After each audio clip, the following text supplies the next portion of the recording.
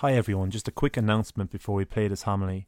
During the recording of this homily, Father Patrick and Holy Family Mission experienced some technical difficulties due to unforeseen circumstances, so the quality of the audio is not to the usual standard. This will be rectified over the next couple of days and Father Patrick's homilies will be back to the usual audio quality. Thank you, God bless.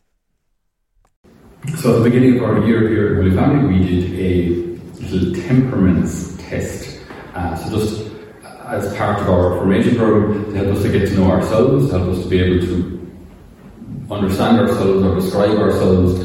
Often, and we know we have a certain kind of a tendency, but we never put a word on it, we never kind of describe it. And often having a vocabulary helps us to describe ourselves, it helps us to understand others, and understanding ourselves and understanding others can make it a little easier maybe to accept ourselves and love ourselves and accept others and love them. So it was very interesting because it reveals. I did it myself and I was kind of surprised and somewhat horrified at what I discovered. But there are like four main temperament types overall. So one is choleric, so they tend to be kind of decisive leaders, pretty much fairly sure that they're always right. But they put in the hard work to try and be right. They do the homework. They can kind of come across as somewhat dominant and blunt, but can be quite good leaders because they do their homework, make a decision, and go for it. Great. So it's not necessarily like one personality is better than another. Like it's just these are tendencies or traits that people might have.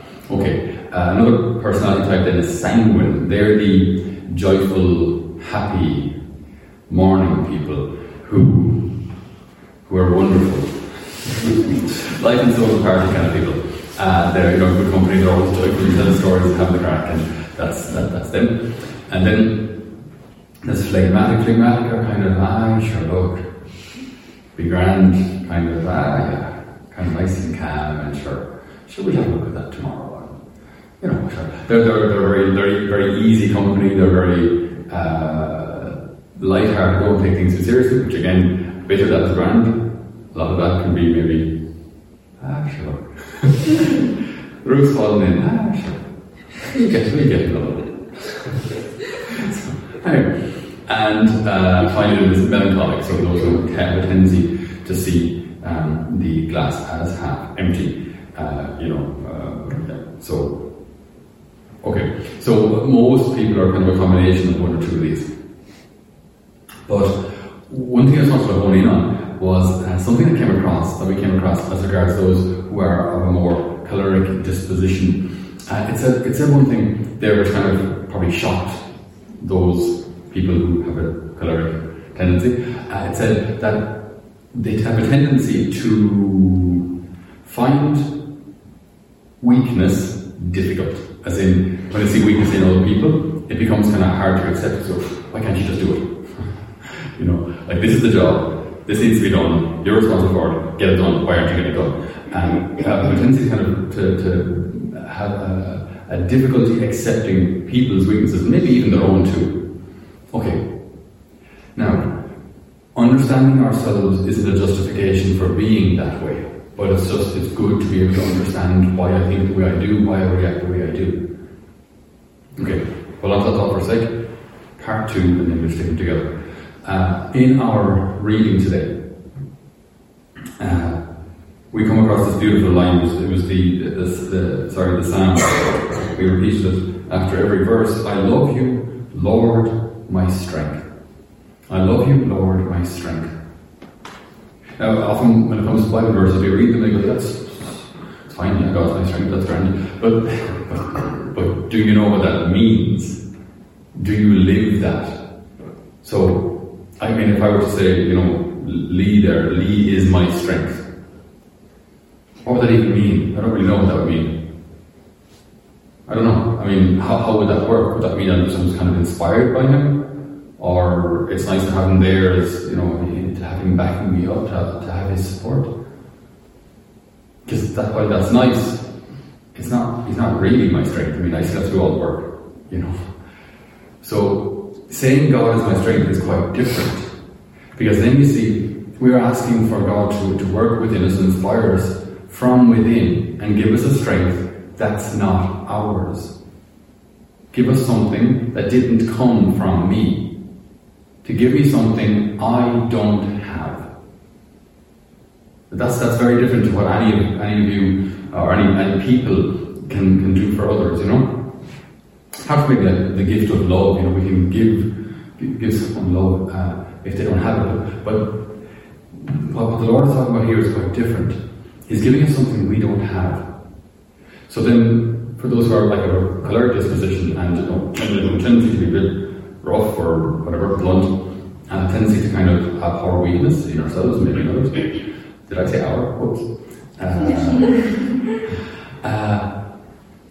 What then I think we're called to do, as with any weakness that we're facing, is say, Lord, I can't do this on my own. I can't love as I'm supposed to. I can't serve as I'm supposed to. I can't be the priest I'm supposed to be. I can't do anything without you.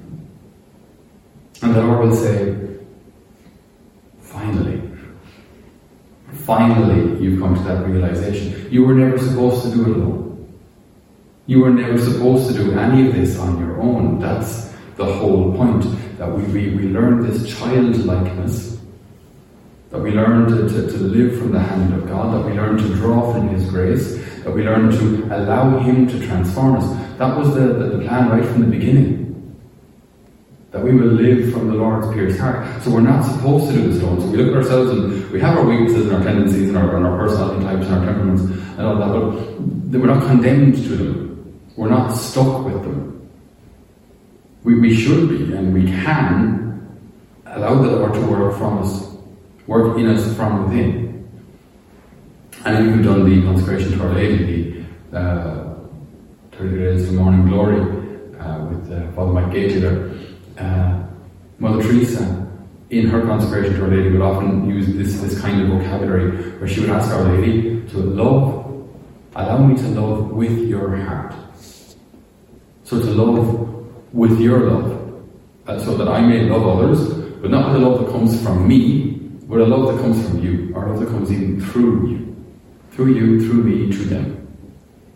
You know, so we're not drawing from our own ability, our own wisdom, our own strength. That's what allows a person like Father Maximilian Kolbe, just surrounded by such horror and death and anger and hatred, to continue to love. That's not human. That's beyond human. That's not natural. That's supernatural. That's divine. That's grace. Grace working through us.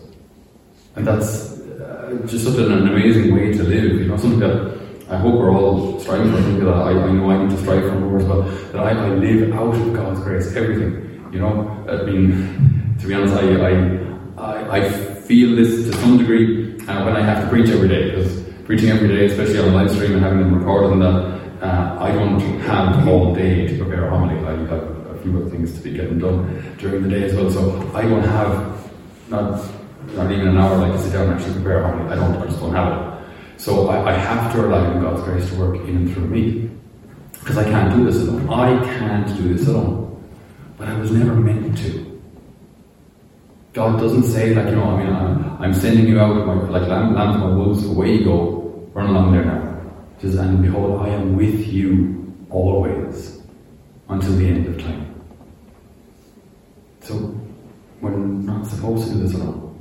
Parenting, witnessing to our faith, being a missionary, being religious, we're not supposed to do it alone. And the tragic danger of doing it alone is that we can just start to veer away. And it's like when you're, for those of you who maybe have a somewhat shooting persuasion, when you're adjusting a scope, right, if you're off by half a degree at 50 yards isn't that much.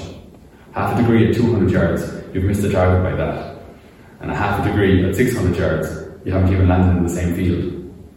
So, while we look at the small deviation at the beginning, if we continue on a road that's slightly off, by the end of your life, you find yourself working against God.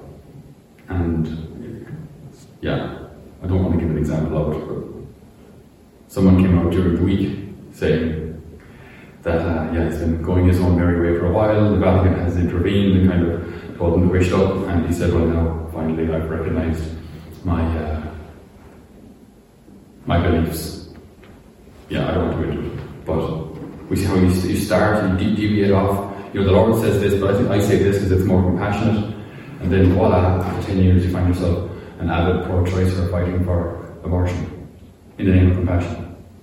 So it's very, very important that we recognise right from the beginning, we were never meant to do it alone.